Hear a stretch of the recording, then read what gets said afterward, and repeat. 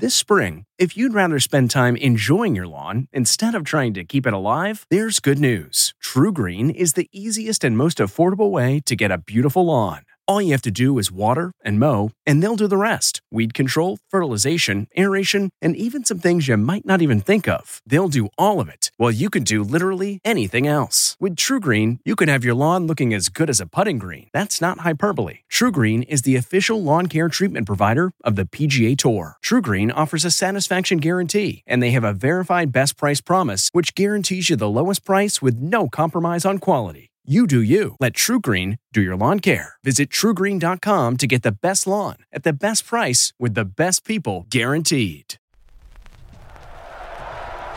5, 4, 3, 2, 1, 0, ignition.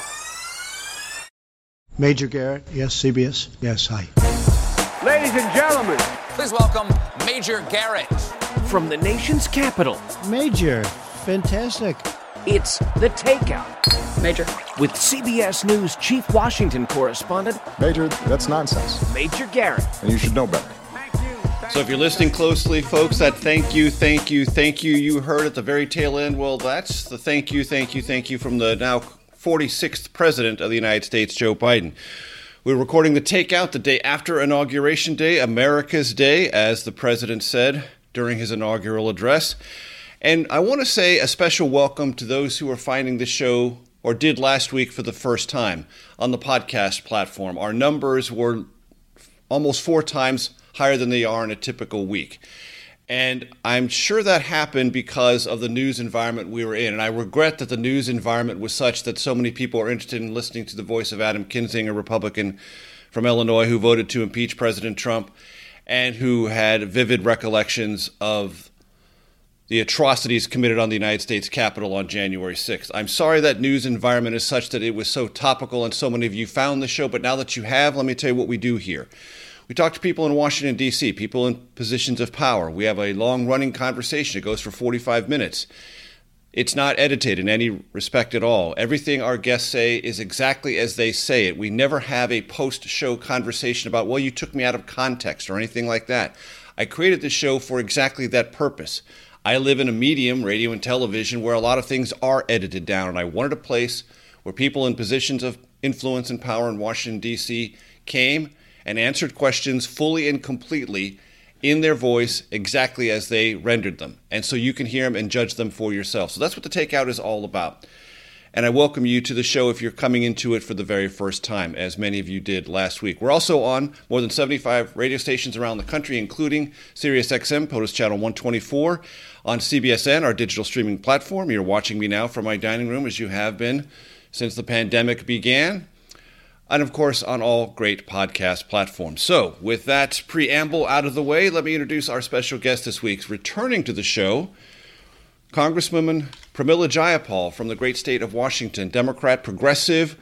Congresswoman, it's great to see you. Great to talk to you. Thanks for joining us. It's so great to be with you, Major. Sorry, we're not in a restaurant, but this is the second best. Exactly. We'll get back to them as soon as we are able. Congresswoman, I want to give you an opportunity because it's the day after the inauguration. What were your impressions? What did you witness? What did you feel? Well, as you may know, I was caught in that secure room after the insurrection and contracted COVID-19. So yesterday was my last day of isolation, so I was not able to attend in person the inauguration. But let me tell you, I watched every minute of it, and I felt incredible joy, relief, and also pain that the inauguration had become essentially a fortress in order to protect the president and the vice president. But I think the 3 things that stuck out to me from the inauguration itself were, number one, I've heard President Biden's speech called a love poem to the truth. That struck me as well, the calling out of the need for us to focus on facts and the truth, because there was a lie in play for a very long time about the election. And frankly, it's still going. And whether or not this was a legitimate election that led to the incitement of insurrection by the former president.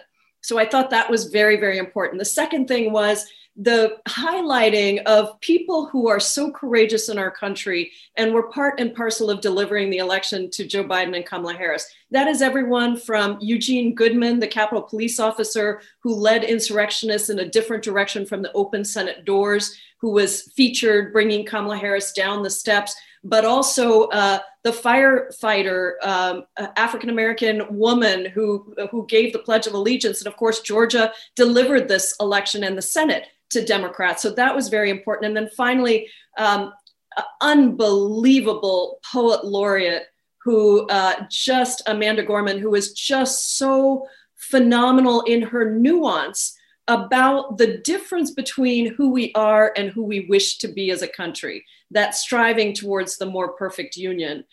Just so beautiful and so deeply thoughtful about this moment that we're in. And then my third thing is just, oh my goodness, Kamala Harris is our vice president, shattering so many ceilings.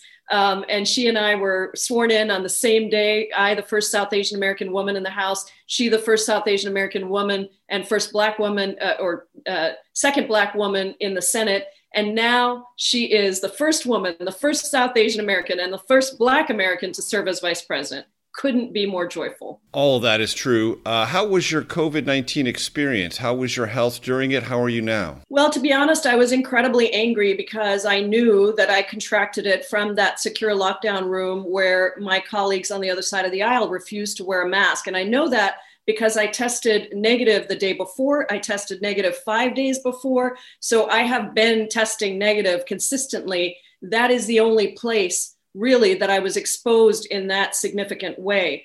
I had symptoms that were more than sort of flu-like, not mild, I would say moderate symptoms, fever, chills, etc. for the first 3 days. And then most of those symptoms went away. I do have other comorbidities around asthma that have been activated, but I'm happy to say I went out for my first walk today. I feel great. And building up my endurance, of course, it does take a toll on your body, but I feel really good and I'm so happy to breathe the air and be outside. Did it require any hospital visit or special medication interventions? Well, because of these other things that I have, yes, I had various treatments that address some of the things I was feeling.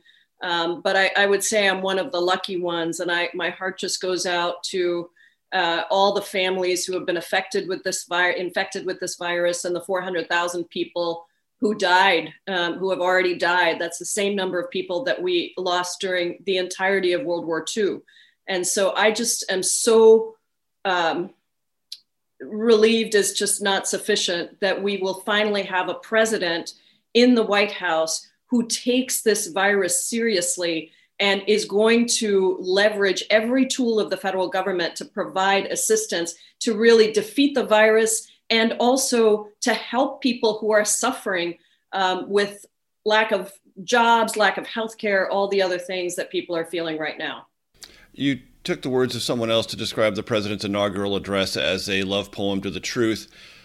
To this question of the truth and what is visible, I wonder what your thoughts are. You said you were mad about what happened on January 6th. You were in a secure place with other members of Congress, Republicans who wouldn't wear a mask, even though one of the people elected in their conference, before even being sworn in, died of the virus.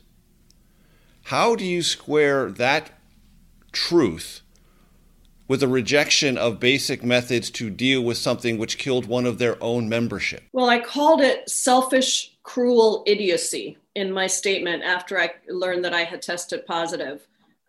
Frankly, I told reporters right after that day that I was sure that I would get COVID-19, that it was a super spreader event. And as you know, many of my colleagues have tested positive from that room as well, including Bonnie Watson-Coleman, who is a cancer survivor and, really tenuous in terms of her strength. And luckily she's doing very well.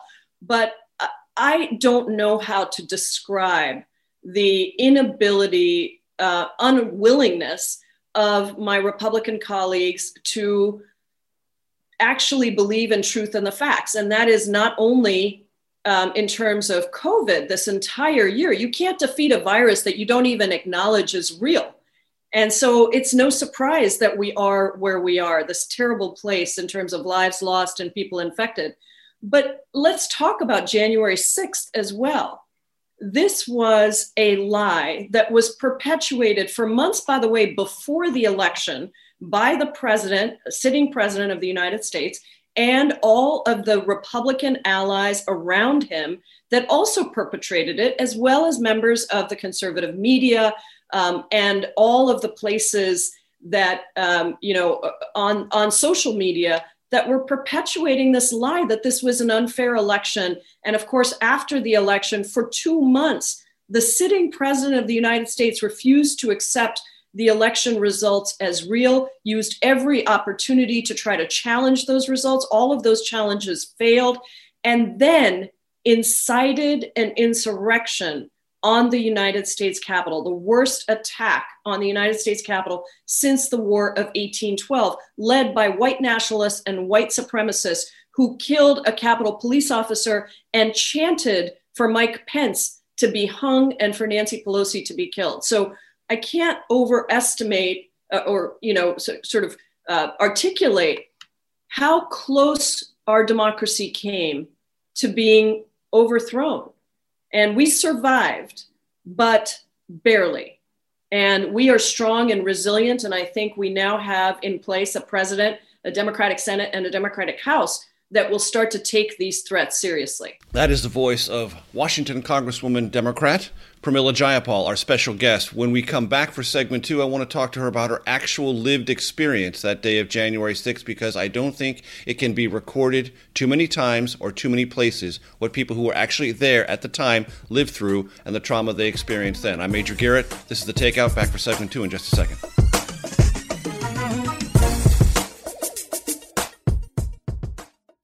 This episode is brought in part to you by Audible, your go-to destination for thrilling audio entertainment. Whether you're looking for a hair-raising experience to enjoy while you're on the move or eager to dive into sinister and shocking tales, Audible has an exclusive collection of thrillers from best-selling authors that will keep you on the edge of your seat. Like James Patterson's first audio-only thriller, The Coldest Case.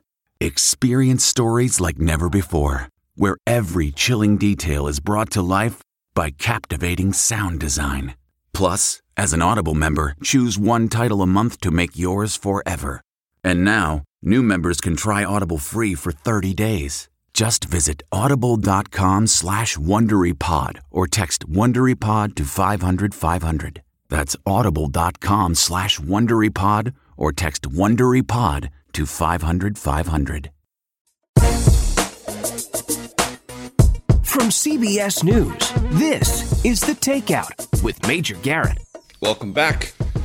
If you like this show, and I'm so glad you do, you wouldn't be here if you didn't, I want to suggest you take a long listen to my other podcast called The Debrief. It is a radio documentary that we do once a week on a big topic. Last week was all about the inauguration, inaugurations past. This coming week will be about not just the vaccine. We did a whole program on that when the vaccine was just about to be rolled out, but why that rollout has not worked out very well. We're going to dig deeply into that. So I highly recommend that. Available on all the best podcast platforms. Remember, The Debrief with me, Major Garrett. Pramila Jayapal, Democratic Congresswoman from Washington, progressive leader in the House of Representatives, is our special guest.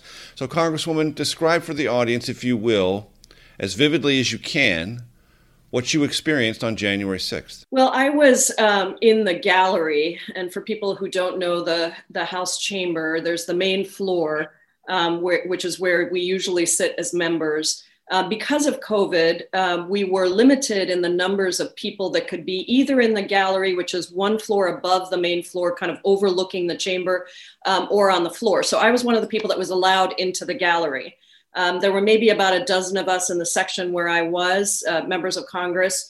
And we started hearing the noise and seeing the posts on social media, perhaps even before our colleagues on the floor, because the gallery is quite shallow. So you're very close to the doors that lead into the rest of the Capitol. And so we could hear and saw on our social media that the Capitol had been breached. We saw a picture on social media of the individual that has been called Flexicuff Man in the Senate. retired Army general we've now heard, or colonel, I forget, but we saw a lot of that unfolding. We were told, we saw Speaker Pelosi and Leader Hoyer being taken off the floor and other members. Let me interrupt just for a second. When you say we, you're with other members, correct? I was with about a dozen members in that section. And so there were a couple of Capitol Police there. I will tell you that they seemed quite confused about what to do. People were yelling, close the doors, as we heard the sound of the mob coming closer and closer. And we saw the pictures on social media. The Capitol Police were yelling back to each other, who's got the key? So it was quite chaotic. We were suddenly told, just as we saw members being ushered off the floor, to immediately pull out our gas masks from under the seats and to put those gas masks on. That is quite difficult to pull those gas masks out. Most of us have had no training on how to use those gas masks. We were told to hold them in one hand, to get down on the floor, as close to the floor as we could, because there was an active shooter. And we were also told to move quickly to the other side of the gallery. I don't know how to describe how difficult that is, because each section is divided by railings, and you have to crawl under the railings to get into the next section. And I should just add that I had a total knee replacement surgery 5 weeks before. So I was with a cane and trying to crawl under these railings. And then at one point we were just told, quickly, get down to the floor. That is the footage that many people saw of me and my colleagues right at the railing. I was trying to stretch my legs out because I couldn't bend my knee. I had my gas mask in one hand, my cane in the other hand, ready to put the gas mask on if we had to exit. But it was a terrifying time because we didn't know if anybody was going to come and get us. All the other members had been taken off the floor down in the chamber below, but we were still stuck there. And the banging on the doors had started from the insurrectionists. And again, it's just about 15 feet from where I was at the bottom on the floor to where the doors of the gallery are that open up. And so when we were finally able to leave, we walked outside and saw that the insurrectionists who had been banging on the gallery doors were spread eagled on the floor with their hands above their heads, and Capitol Police around them with their guns drawn. Those were the people that almost made it into the gallery to attack us. And then it was, a very long journey to get to the secure location, which was the place but there were probably more than 100 members in there. Again, many Republicans not wearing masks. Did you, from your vantage point up in the gallery, see those people on the floor, members and otherwise, as it's been recounted publicly, placing furniture in front of the gallery doors and then standing with makeshift weapons or actual weapons to try to stop the insurrectionists from getting in? Did you have either the ability, meaning you weren't doing something else, or the presence of mind to see that down there going on? And if you did see it, what on earth did that trigger in your mind? That all happened as we were on the floor, and I was right at that front railing. And by then I had moved from the Democratic side where we started the gallery to essentially above the Republican side. So my view was straight down onto the doors of the main chamber. And we saw that the Capitol Police had barricaded the doors with furniture and were standing in a semicircle with guns drawn at the insurrectionists. We heard the shot that was fired, which we now believe was probably the shot of the Capitol Police officer that killed one of the insurrectionists. But we heard that shot happen. In the gallery, one of the challenges was there was no furniture to barricade the doors. All of the chairs are bolted into the ground. So the only thing between us and the mob outside was a few Capitol Police officers, each one standing at the door holding the doors. And so we could see all of that unfold. And there was a moment, I will tell you, I ended up starting a text chain called the Gallery Group for those of us that were stuck in the gallery, because it was extremely traumatic because we had no idea if anybody was going to come and get us out of there. We were not with the rest of the members who were on the floor. So early in my career, I covered police news in 3 different cities in our country, Amarillo, Las Vegas, Houston, and I got to understand what people experience in a trauma of either a violence, robbery, murder, rape, or car accidents, something that is suddenly very traumatic. And one of the things I learned, and it's not a particularly powerful insight, but it's worth reminding ourselves, in moments like that, you think your worst thought. What's the worst thing that could happen to me in this moment that I'm in right now that 20 minutes ago, an hour ago, I never could have imagined I would be in? What's the worst thing that could happen to me right now? In some cases it happens, in some cases it doesn't. But almost always you think to yourself, what's the worst thing that could happen? What did you think? Well, I thought I wouldn't make it out of there.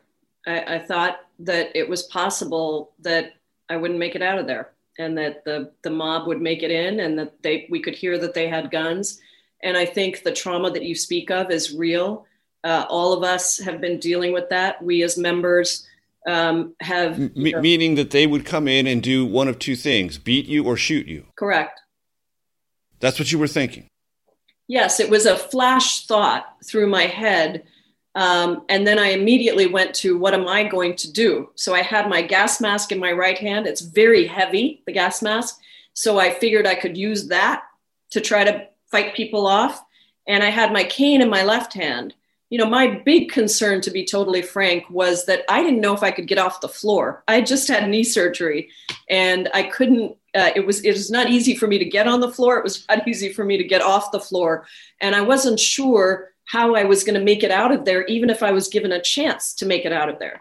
And so all of those things are, you know, flash minute thoughts. And luckily I am extremely good under pressure. I always have been. And so I will say that my overwhelming thought was about how I was going to get out of there, how we were all going to get out of there, and not about what could happen to me. That was a momentary, yes, I understand this is what may happen. And then immediately jumping into, what am I going to do? So I don't want to short circuit this, so I want to just let this question come to you. We're going to take a break because the answer is too important for me to ask you to try to summarize it in 25 seconds, and I'm not going to do that. But the question I want to put to you is, for you, for your colleagues who went through this on either side of the aisle, is post-traumatic stress something you are dealing with now and you imagine you will be dealing with for some period of time? That's a question I want to put to you. We're going to take a break right now. I'm Major Garrett. Pramila Jayapal is our special guest, Democratic Congresswoman from Washington. That answer on the other side of this break. Stay tuned.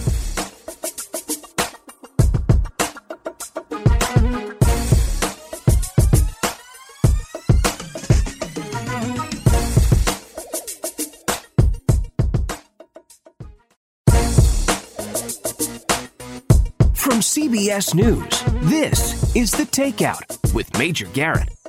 Welcome back. You heard me set up this segment, or at least the beginning of it, just a moment ago. Congresswoman Pramila Jayapal, Democratic Congresswoman from Washington. Post-traumatic stress, living with it? Do you imagine you will be, or are your colleagues? Yes. I think that's the simple answer. I think we have had each other to talk to. We have had some facilitated conversations with employee assistance counselors. Those conversations are going on within the entire Democratic side. I assume my Republican friends are dealing with similar things, but I will tell you that the other piece of post-traumatic stress is how you assess the threats in front of you today. So what kind of assurance do you have that you are safe today, and that the things that you experienced on that day don't continue to haunt you? And I just want to spend a minute on that because I think it's very important. The truth is that we are not sure which of our Republican colleagues, if any, participated in these attacks on the Capitol. There are Republican colleagues who are carrying guns onto the floor and refusing to go through metal detectors, which is the new rule of the House chamber. There are Republican colleagues who, even after the insurrection attack happened on January 6th, continue to perpetrate the lie of the election being stolen and being fraudulent.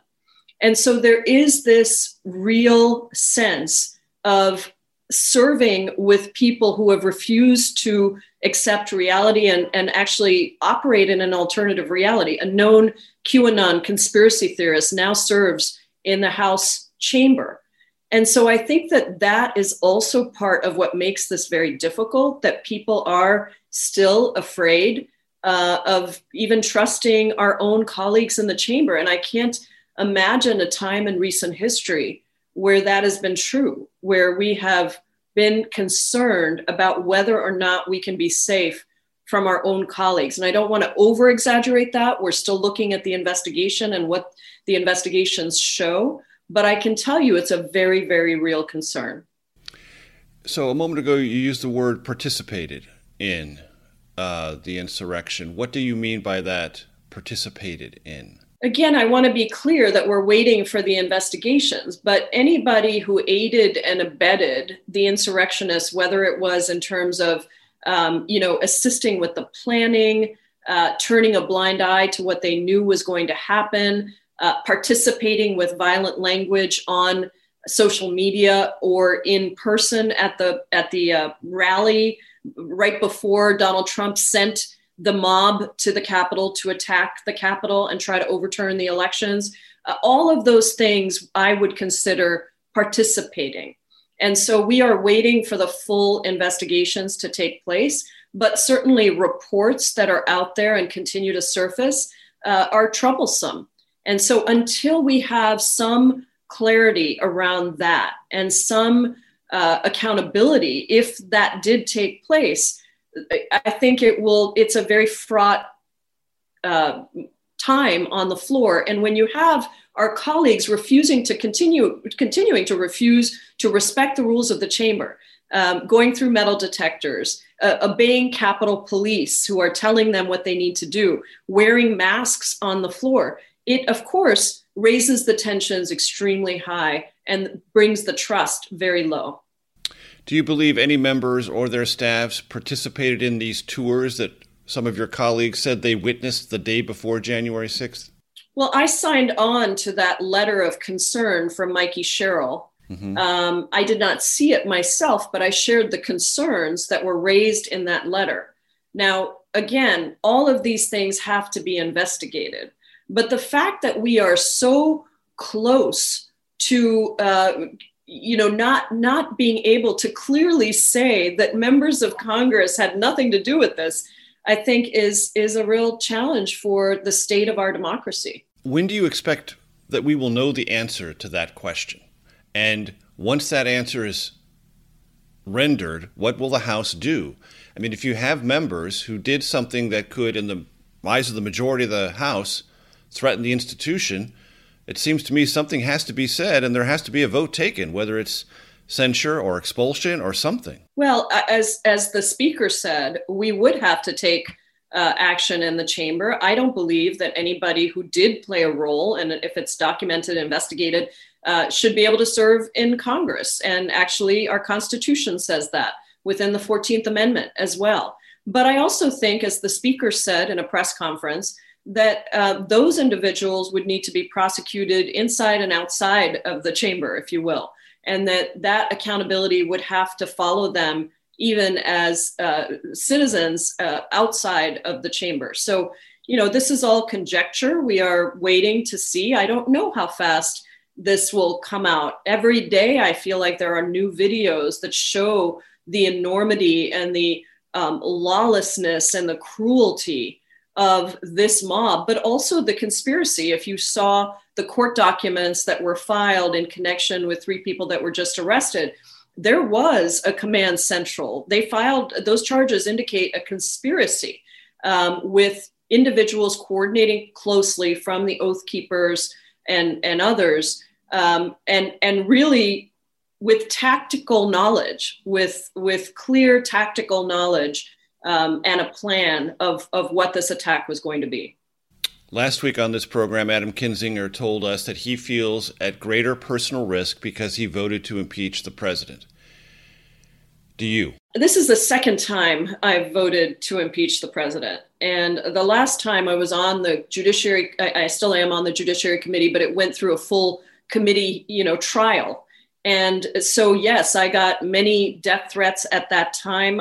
Honestly, Major, it's something very sadly, I have become used to in this time of this last 4 years of having to take on Donald Trump and the white nationalists and white supremacists who don't want to see somebody like me anywhere near Congress. I'm one of only 79 women of color that have ever served in the United States Congress since the founding of our country, and one of only 14 immigrants. These individuals who stormed the Capitol, the insurrectionists, don't want to see somebody like me anywhere near the Capitol. And so I and others, other women of color in particular, have been facing this for 4 years. So this is not new to me.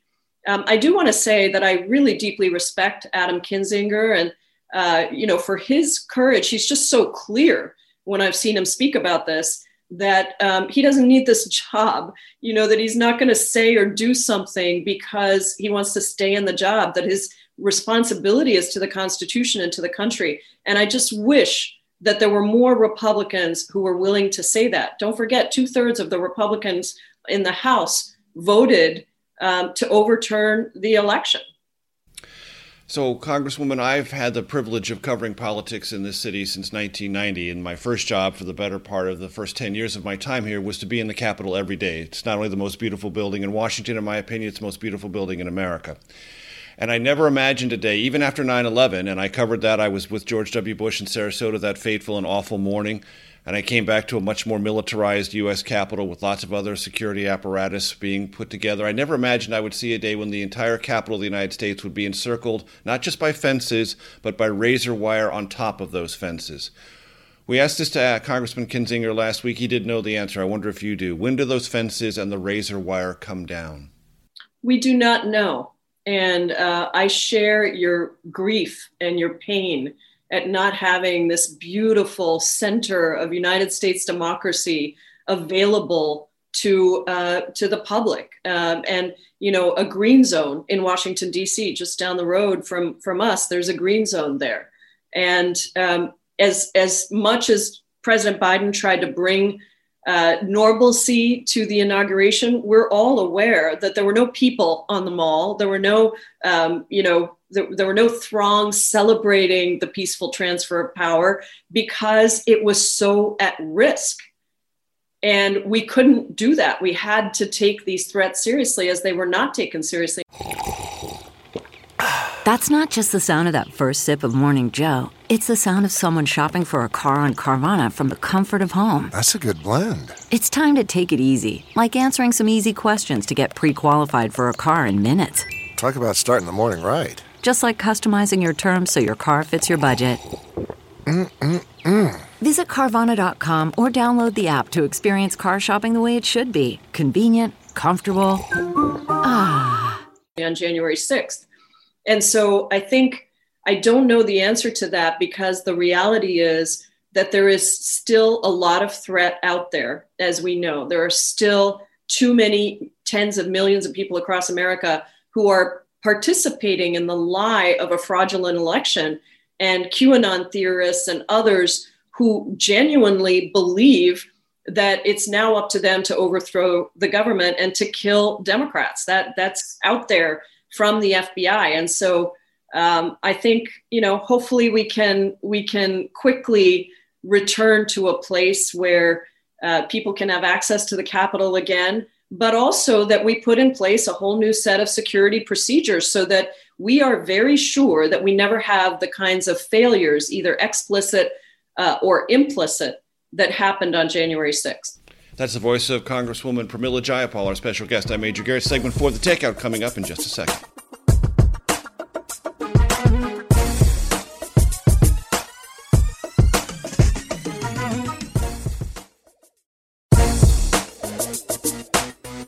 From CBS News, this is The Takeout with Major Garrett. Welcome back. Congresswoman Pramila Jayapal, the great state of Washington, is our special guest. Congresswoman, let's talk policy now. The biggest challenge facing the incoming Biden administration is dealing with the pandemic, and the biggest goal it has set before itself and the nation is 100 million vaccinations in the first 100 days. First of all, what has gone wrong with the vaccine rollout, and what do you believe this new administration will get right about it?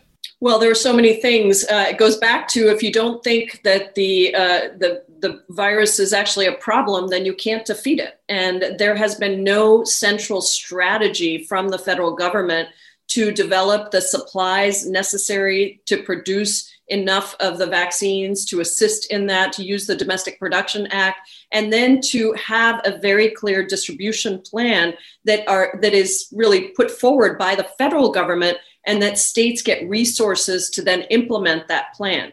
So it's sort of been left up to every state. I'm so proud of Washington State for the way we've handled the virus, given the lack of resources and direction. We are one of the states that has done better, but still our vaccine distribution in Washington State is not where the governor wants it to be, not where I want it to be.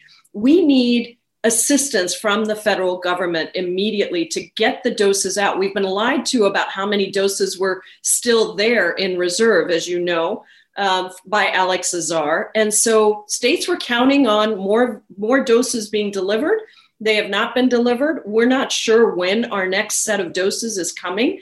And so what this administration, the Biden administration, has done is clearly said from day one, we are going to have a clear distribution plan driven by the federal government with the resources of FEMA, the National Guard, given to states so that we can put in place big drive-through sites, but also the hiring of 100,000 public health workers, something that I helped negotiate during last summer on the Biden-Sanders Unity Task Force that I co-chaired. Those public health workers will be able to go out into places where people can't go to a big drive-through site or to the hospital or whatever. So there is a very clear plan, plus the activation of the Defense Production Act, so that we have all the supplies that we need in order to get the vaccine distributed and a shot in every person's arm.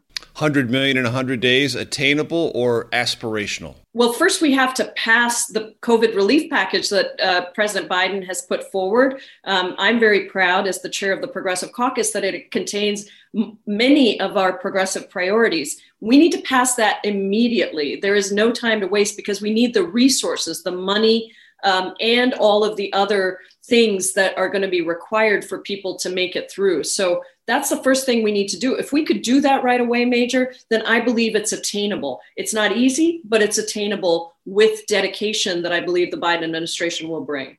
With your indulgence, Congresswoman, I'm going to ask the audience to journey with me and just do a little bit of procedural weediness in Washington, because it's really important. If you care about this package, and maybe you do and maybe you don't, but either way, its fate will be determined by a decision that will be made by the Biden administration and the Democratic leadership in Congress. So there's two ways you can do this. You could bring it to the floor and ask Republicans to participate and vote for it in the House. House can pass it either way, any way it wants. But if it gets to the Senate, if it doesn't come within what's called reconciliation, which is a special budgetary means of handling certain types of legislation, it has to get 60 votes. Without reconciliation, it doesn't. It can pass with a simple bare majority. And everyone now knows, or you should, that the bare majority of the Senate is 51 with a tie-breaking vote of Vice President Kamala Harris on the Democratic side. So, Congresswoman, put very succinctly to you, what are the conversations within Democratic House caucus and your Senate colleagues and the White House? Do you wait around for Republicans to jump on board? Or do you say, look, you've got like 5 minutes, and if you're not on board, we're going to go reconciliation. We're going to move this as fast as possible? Well, obviously, those conversations are going on right now. But I will tell you that we have an urgent crisis, and we need to pass this package quickly. As you said, we can start it in the House. We can pass the full package, with whatever changes, strengthening we want to do. We don't need Republicans to do that. If some want to come along, great. And then I think we should use every tool in the toolbox. Remember that Republicans don't use 60 vote majority when they wanted to pass their GOP tax scam. And I think that this is an urgent situation where we should consider, first of all, reforming the filibuster that requires a 60 vote majority, but also in the immediate term, do everything we can. And if we need to pass it by budget reconciliation because the Republicans are not coming along with us, then let's do that. Because at the end of the day, the question is, are we going to get these vaccines in people's arms? Are we going to get money in people's pockets? Are we going to get assistance to small businesses and make sure that people aren't getting kicked out of their homes by giving rental assistance and so much more that's in this package that's necessary? And I believe the answer has to be yes, and right away. So there might be some in my audience who might reasonably say to themselves, well, I hear you, Congresswoman, but wasn't in the last days of the last Congress, didn't they pass $900 billion or some number? I remember it sounded really big. If I have any memory of it, it's like $4 trillion in spending in the last calendar year. Do we need another $2 trillion? They might just ask that, wonder that. Yeah. Listen, every major economist of both sides has said that if we are going to dig ourselves out of the hole, and remember, Major, if we had done the big packages that we needed, the HEROES Act in last summer, we may not have needed as much as we do now. But as the economy has dived further and further, with 1 million people every week losing their jobs, small businesses closing every single day, and people getting kicked out of their homes, not being able to pay utilities, and the virus continuing to surge. I mean, now we're talking about 4,000 Americans who are dying daily from the virus. So the reality is the last administration didn't take any of this seriously. And we got ourselves into a giant hole. And most economists agree that it's going to take $3.5 to $4.5 trillion if you really think about all the things that are going to need to be done, as well as a recovery package. We're talking about a relief package, but then there's a recovery package of putting people back to work and really jumpstarting our economy again. So I want to ask you this in the final minute and a half we have, because you are the leader of the Progressive Caucus. You supported Bernie Sanders during the Democratic primary. Is this administration, to your reckoning, a progressive one or not? Well, they have already come out of the gate with many of our priorities. And so we are delighted to be working very closely with them, talking very closely with them about all the priorities. But let's be clear, on immigration reform, Joe Biden has put forward a really progressive proposal for immigration reform that we support and have been pushing for. He articulated the need to pass a $15 minimum wage. These were all things, by the way, that we've been working with the campaign over the last 6 months to really deliver the most progressive platform of any president in recent history. So it's not to say that there won't be some areas that we're going to want to strengthen. There are going to be times when we're out in front of the Biden administration, times when we're behind pushing hard, but we are thrilled to have the Biden-Harris administration take on and commit to so many priorities that people may call progressive, Major, but frankly, they're just necessary for the country to achieve racial, economic, and gender justice. That is the voice of Pramila Jayapal, Democratic Congresswoman from the great state of Washington, our special guest for our radio audience. This is all the Takeout, but for those watching on CBSN and our podcast platform, stay tuned for the Takeout Outtake Especial.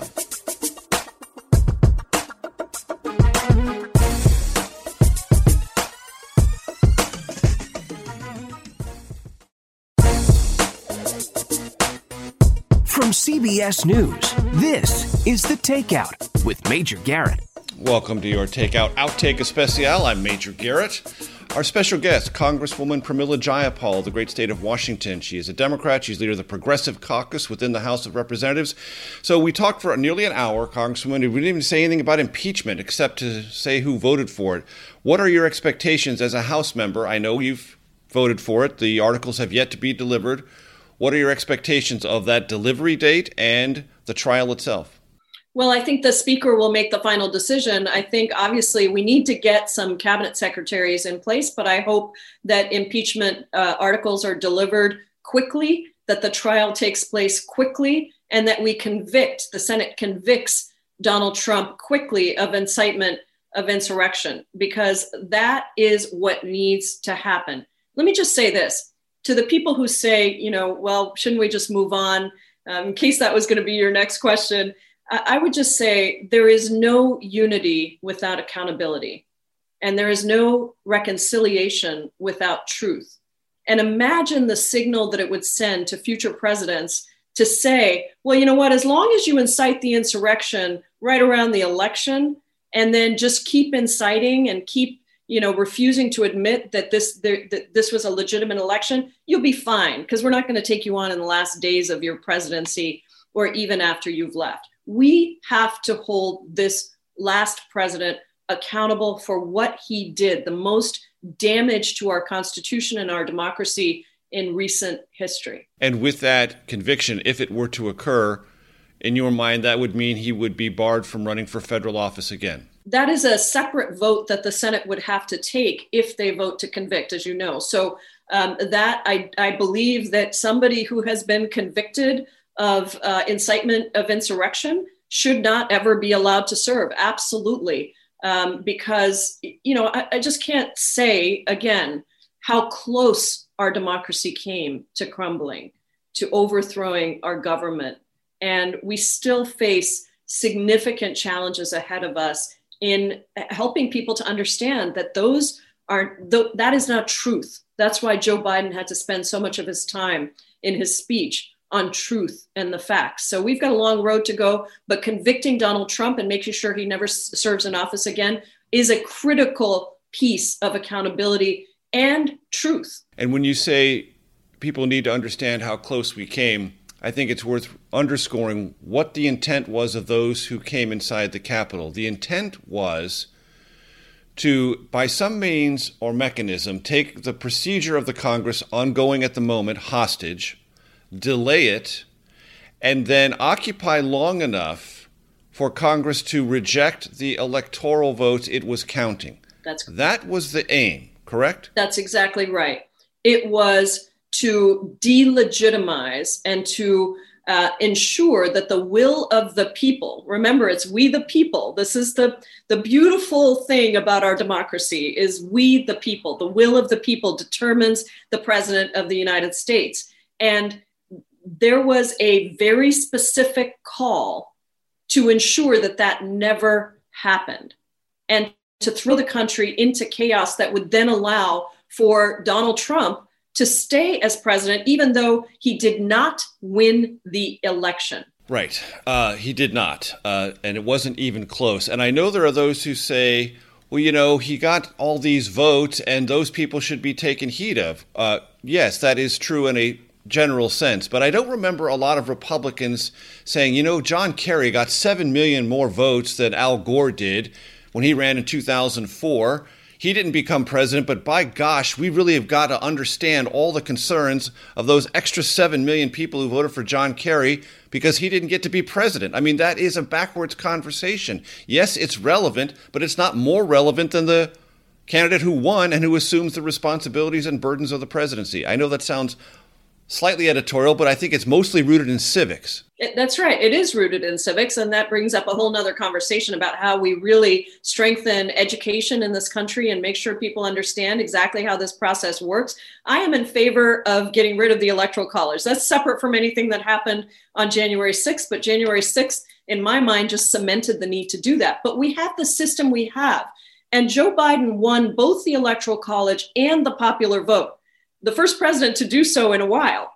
And I think that we have to make sure that people understand that not only was this an attempt to overthrow the legitimate results of the election, but it was a violent assault. And both those things together are quite terrifying. There was a crowd driven by Donald Trump and his words about Mike Pence, essentially being a traitor by refusing to do what he had no authority to do, by the way, to overturn the results of the Electoral College. But there was a crowd chanting to hang Mike Pence with a gallows and a noose set up. So I just think that all of these pieces paint a dark picture, but of where we are in this country. But at the same time, I don't serve in office because I'm a pessimist about America's future. I serve in office at the pleasure of my constituents because I really believe, as an immigrant who came to this country when I was 16 years old by myself, I really believe that America is the only place in the world where so many ideals have come together to form this picture of a more perfect union. And it is the only place in the world that I see where we are constantly striving for that, and where someone like me could have the opportunity I've had. And my commitment is to hold up that light, in the words of Amanda Gorman, to see that light and to be that light. I know my producers want me to wrap up, but I want to ask one more question because I want to have it on the record, because there were those Republicans who, when they were talking about the necessity of challenging the electoral count, pointed to you and your actions on the floor in 2017, objecting on behalf of the votes certified from Georgia.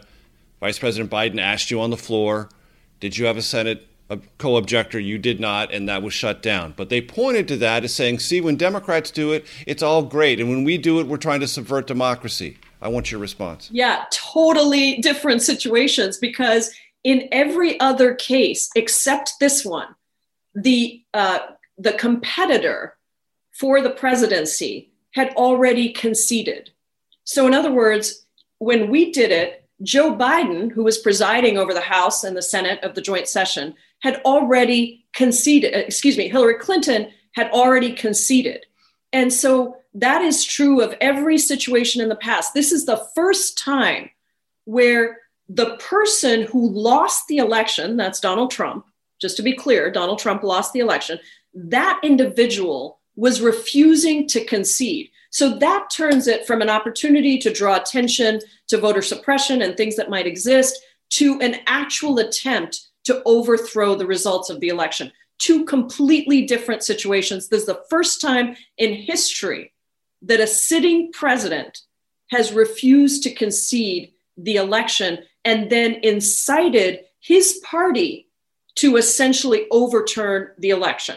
So very different situations. And thank you for asking about it, because I know sometimes there's the attempt to make the two the same. They are not the same. Any regrets about doing that in 2017 now, looking back? No, not really. I mean, because again, we didn't even work to get a senator to sign our objection. So we knew very well that the objection would not be overturned. And I think there were legitimate issues that we wanted to raise in order for us to address legislatively, a very different tactical strategy than what Republicans were trying to do, what Donald Trump was trying to do. That is the voice of Pramila Jayapal, Democratic Congresswoman from the great state of Washington, our special guest here at The Takeout. Congresswoman, always great to see you. Thanks so much for your time. We'll see you around the Capitol soon, I hope. Thank you so much, Major. Great to be with you. Thank you. That's it, folks. We'll see you next week. The Takeout is produced by Arden Farhi, Jamie Benson, Sarah Cook, Ellie Watson, Zoe Poindexter, and Jake Rosen. CBSN production by Eric Susanen, Grace Seegers, and Daniel Peebles. Follow us on Facebook, Twitter, and Instagram at Takeout Podcast. That's at Takeout Podcast. And for more, go to takeoutpodcast.com. The Takeout is a production of CBS Audio.